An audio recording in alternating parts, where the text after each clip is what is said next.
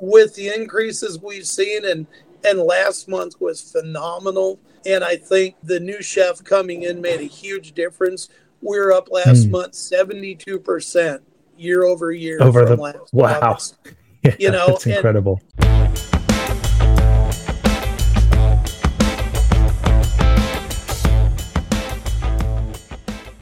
Tom, thanks so much for coming on. I'm really looking forward to this conversation. This is going to be a great one. I think a great story for a lot of people.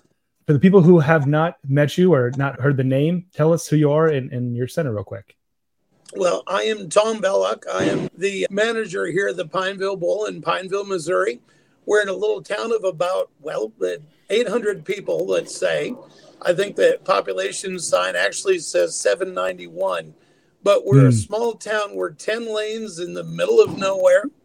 We've got the town of Anderson, Missouri, which is 5 miles away, that has a population of about 1,500. So this is definitely not a major metropolis. Right. Yeah. Yeah. I mean, I know you have some larger areas like a little bit further away, but yeah, you've really been able to turn something around with not a lot of people.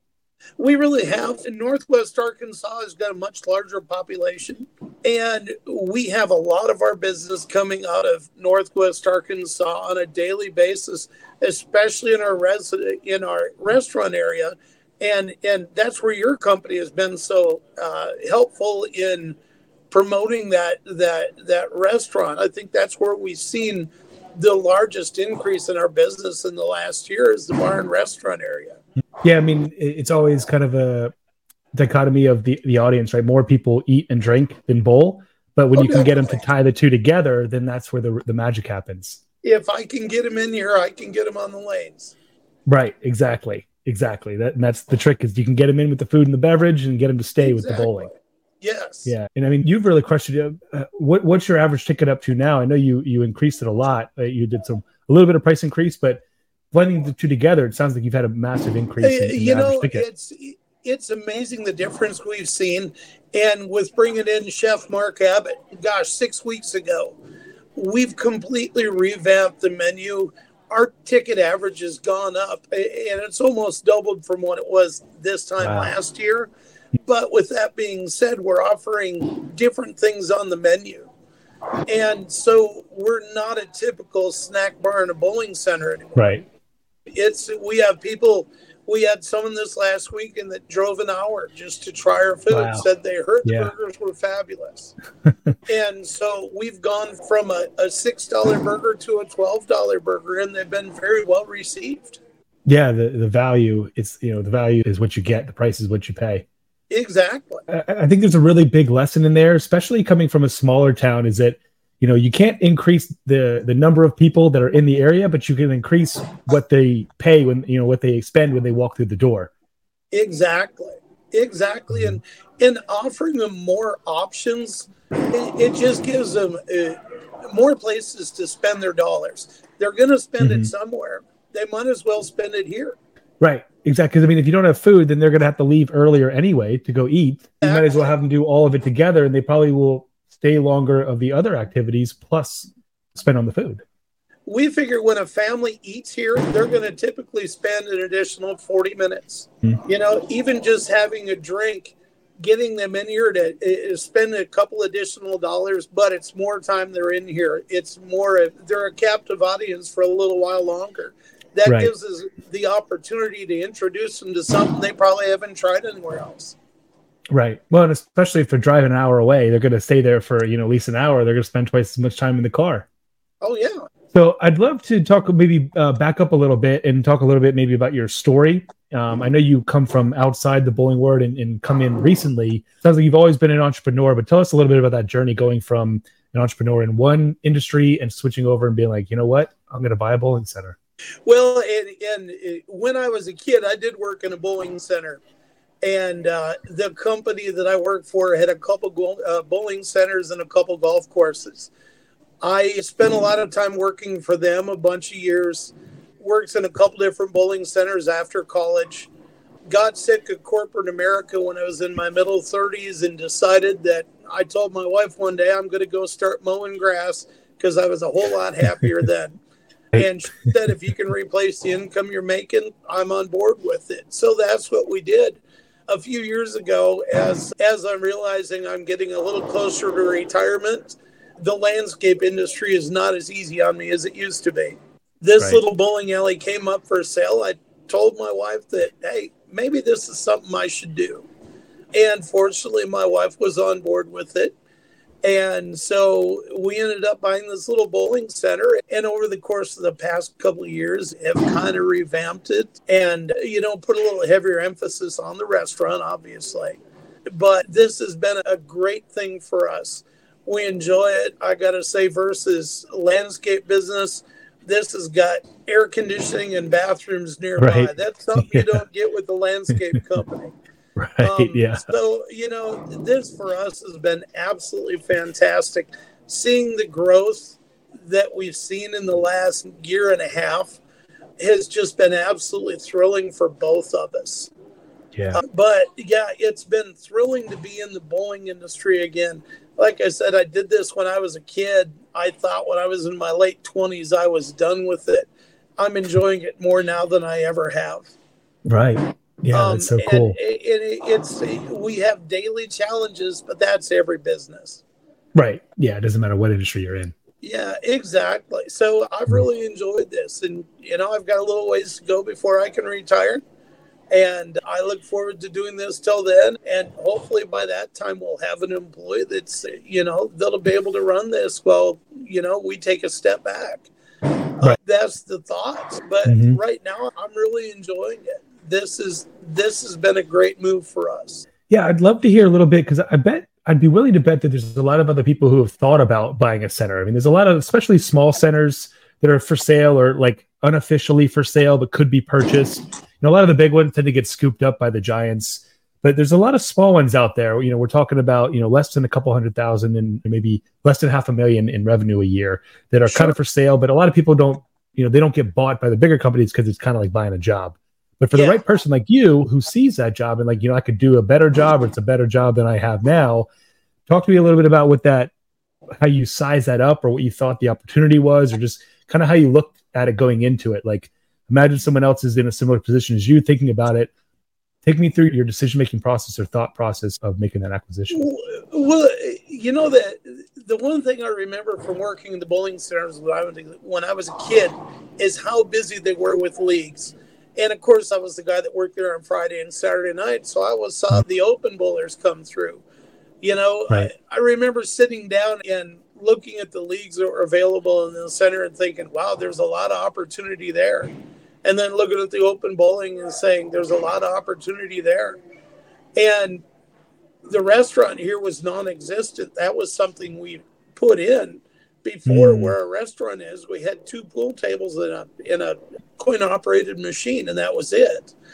And so for my wife and I just sitting down, and I told my wife, I said, I think in 3 years, I could easily double the businesses coming into this place. Then it was just a leap of faith, and my wife believed in me then, so it was really easy to do it.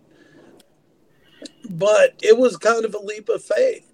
But, I think everyone knows what they're capable of, and you just have to get in there and try, put forth an honest effort, and it's amazing what a little place like this can actually do.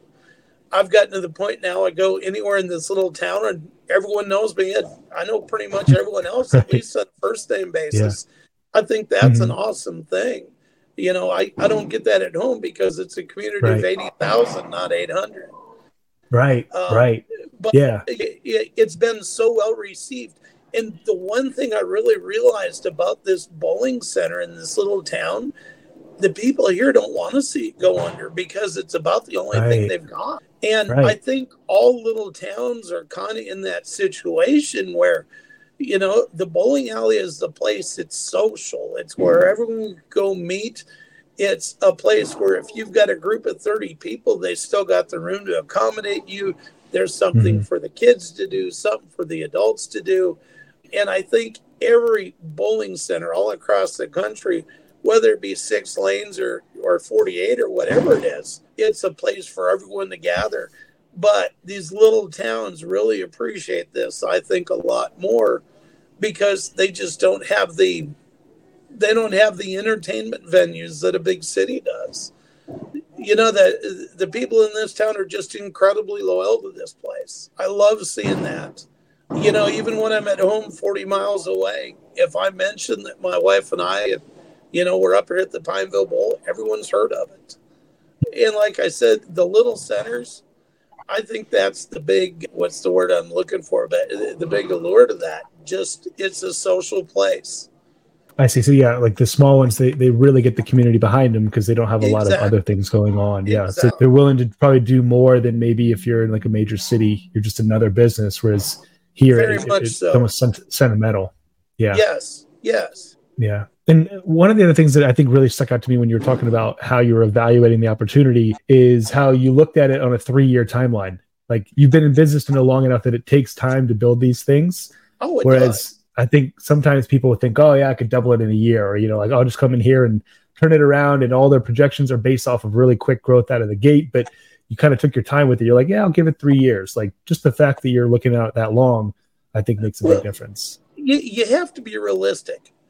And no matter what, you're always going to have to figure that you may have a little attrition. I still have people say, well, we miss the old owners. It's like, well, I understand, I'm here now. Yeah. I've had some people leave and never come back, but I've had a lot more that have come here and said, gosh, we really enjoy it. Right. And, I think going in and thinking, yeah, I can make a big difference in 1 year. I think it's a little bit naive. I think it takes a good year to get your feet wet. And then after that, you've got a little bit of an idea of where you're at with everything. And maybe then, that's the way we approached it. After a year, then it's time to make changes. Let's see what we've got first and what the best way forward is. And we're already looking 2 or 3 years down the road. Well, how are we going to do this now? What's going to impact this place the most 2 years from now? And how do we plan for that? And I think that's the biggest part, is just planning for everything. If you can plan for it, you can make it happen. Right. You at least have something in place. Yes. So, I think that's a big part, planning and goal setting. So how close are you on your, doubling the business in 3-year goal? How are you on that trajectory? We're right on line with where we should be with the increases we've seen. And last month was phenomenal. And I think the new chef coming in made a huge difference. We're up last month 72% year over year. Wow. Yeah, that's incredible. Absolutely huge. And most of that is coming out of the restaurant. When we look at August this year versus January this year, they're the same. January, February, March are typically our busy season. Our sales were the same in August as they were in January, and our leads haven't started yet. Yeah. So it's phenomenal. The growth we've been seeing overall, we're looking at about a 45% increase for the last 12 months, which for me, I just couldn't imagine this. I knew we were going to grow. I didn't think it was going to be this quick. If we get to 45% again next year, we're well over what we need. And if we can continue this, sustain this for a few years, we'll be in line with where our 10-year plan was. Right. Yeah, honestly. Yeah. So how many months into it are you now? We bought this July 1st, 2 years ago. So we're 26 months in. Yeah. And seeing 70% increases still, out of the gate. That was, I can't even begin to explain how excited I was seeing that. And, we're looking at the numbers every day, trying to figure out what we've got to do to drive customers in on Monday, on Tuesday, on Thursday, whatever it happened to be. But seeing that was just an absolutely incredible feeling. Yeah, no, I love that. I like to call it running up the score, right? You're already doing very well and ahead of your pace, but it doesn't stop you from saying, how can we do it even more? And that you're just running up the score even further. I love that. Yeah. So tell me that a little bit, maybe share some of the things you think are working. Obviously you got the chef in there, maybe some of the increases in food prices through better quality. But what are some of the other things that you've done that you think have led to that increased growth? Well, we've definitely been much more involved with the community. And so we do have a person now that is just working on marketing and going out, and we've been baking cookies for a while, and we put a sticker on the front, and we'll go into their business and drop off a half dozen cookies with our sticker on the front, the to-go menu. That's been a big part. We're going after corporate bookings, going out and actually meeting with these people and saying, hey, this is a great thing for a company retreat, for, birthday parties. If we get them in here once, chances are they're going to think of another use that maybe we haven't. Right. But once again, it's just a great place for people to gather. We've talked to the local chamber, and, that's one thing I encourage everyone to be a part of, because they've got their hand on the pulse of the community. We've offered to do chamber meetings out here for them. I'd love to get 50 or 60 business members and our chamber here is countywide. Right. But I'd love to see that here. We've just, having a full-time marketing person has really been a blessing for me. And I think that's had a huge impact in the business. We've run coupons where if they come in and buy dinner and they spend over $50, they get a couple free games of bowling. I like that idea. That's been good, because now they've seen everyone bowling for 30 or 40 minutes. Now they got a chance to try their hand in it. Right. If I can get them down on the lanes, that's a way of keeping them here longer. Maybe they're going to buy another drink. Maybe they'll buy another, whatever it happens to be. But those have been really successful little campaigns to get people to use the other side of the business. I think it's had an impact.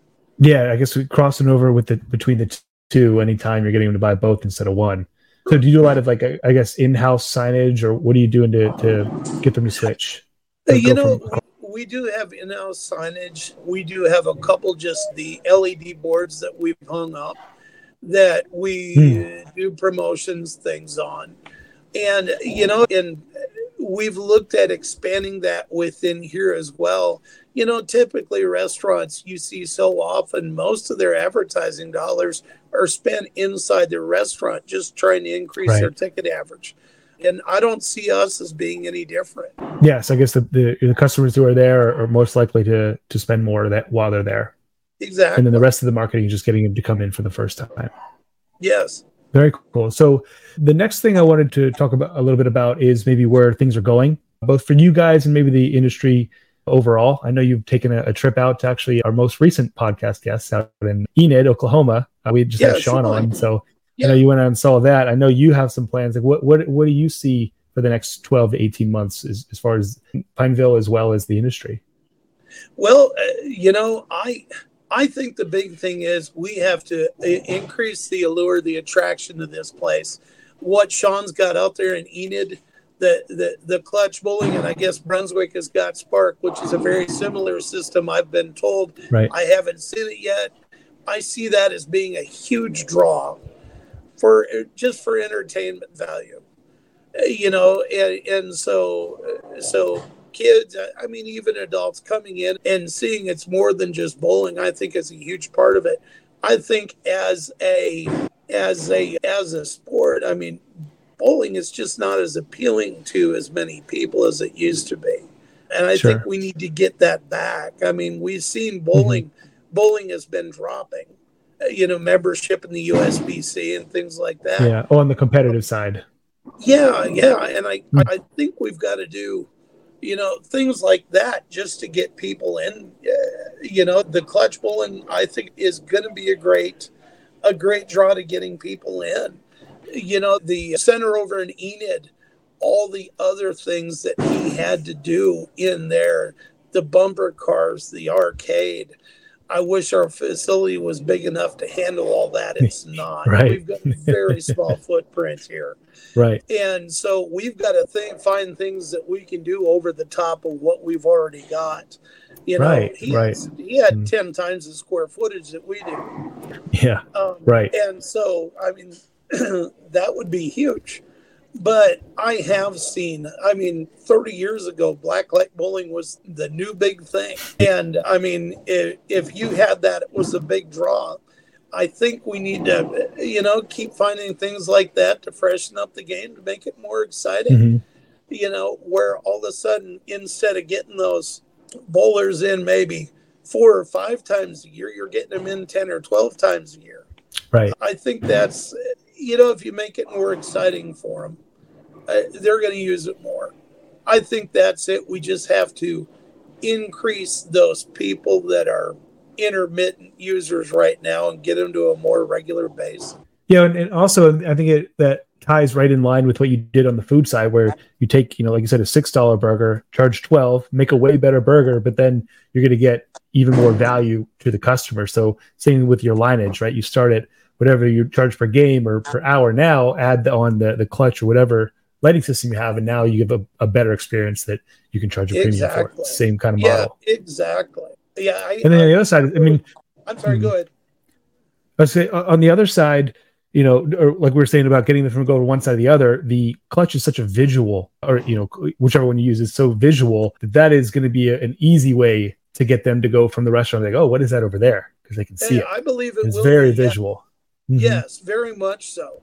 And all the little things that I don't want this to sound like a promo for clutch, but just all the little things that the kids could do with the clutch system in addition to doing the bowling. I mean, I think it's an amazing system. I'm curious to learn more about it. Yeah, I think that's the way the industry needs to go. You need to make it more exciting and appealing to the younger people. Right. Getting those people in here is so important right now. I know we have a few bowlers. We have 4 bowlers in our leagues that are over the age of 90. And I keep thinking, those people aren't going to be coming in here a whole lot longer. Right. Right. It's going to replace them when they're gone. I don't want them to go anywhere. I'm thrilled. I've gotten to know each one of them. That's thrilling when they come in, but we need some younger people in here too. And, right. The electronics, the clutch, the spark, whatever it happens to be, if that attracts them and gets them in here, that's what we need. Yeah, it kind of reminds me of when I was in the financial services space. There were more financial advisors who were over the age of 70 than under the age of 30, which is just, it's a very aged, population. So you're thinking, how do we get new people in there? Kind of sounds like similar to what you're talking about. And I found like the social leagues seems to be where that's at, shorter, less competitive, more just there for the fun, hanging out with the friends seems to be the way that people are more attracted. And you'll get some crossover percentage that move into the competitive because they find that they really like it and they get good at it. Yeah. But the shorter social leagues are just so much more appealing to your average person. Accessible, I guess this is a better word. Yeah, I think the ticket average goes up considerably on those groups as well, which is, ultimately what we're after. In a small center, you can only throw so many games, but they can come in and purchase additional products that we have available. Right. There's no limited inventory on how many beers you can drink other than, the taps that you got. There's only so many, like you said, so many rolls, but you can keep doing beer after beer. It doesn't take a lot of space to drink beer. Limitations that we don't want to get into. But. Right. Yeah. Yeah. Right. Yeah.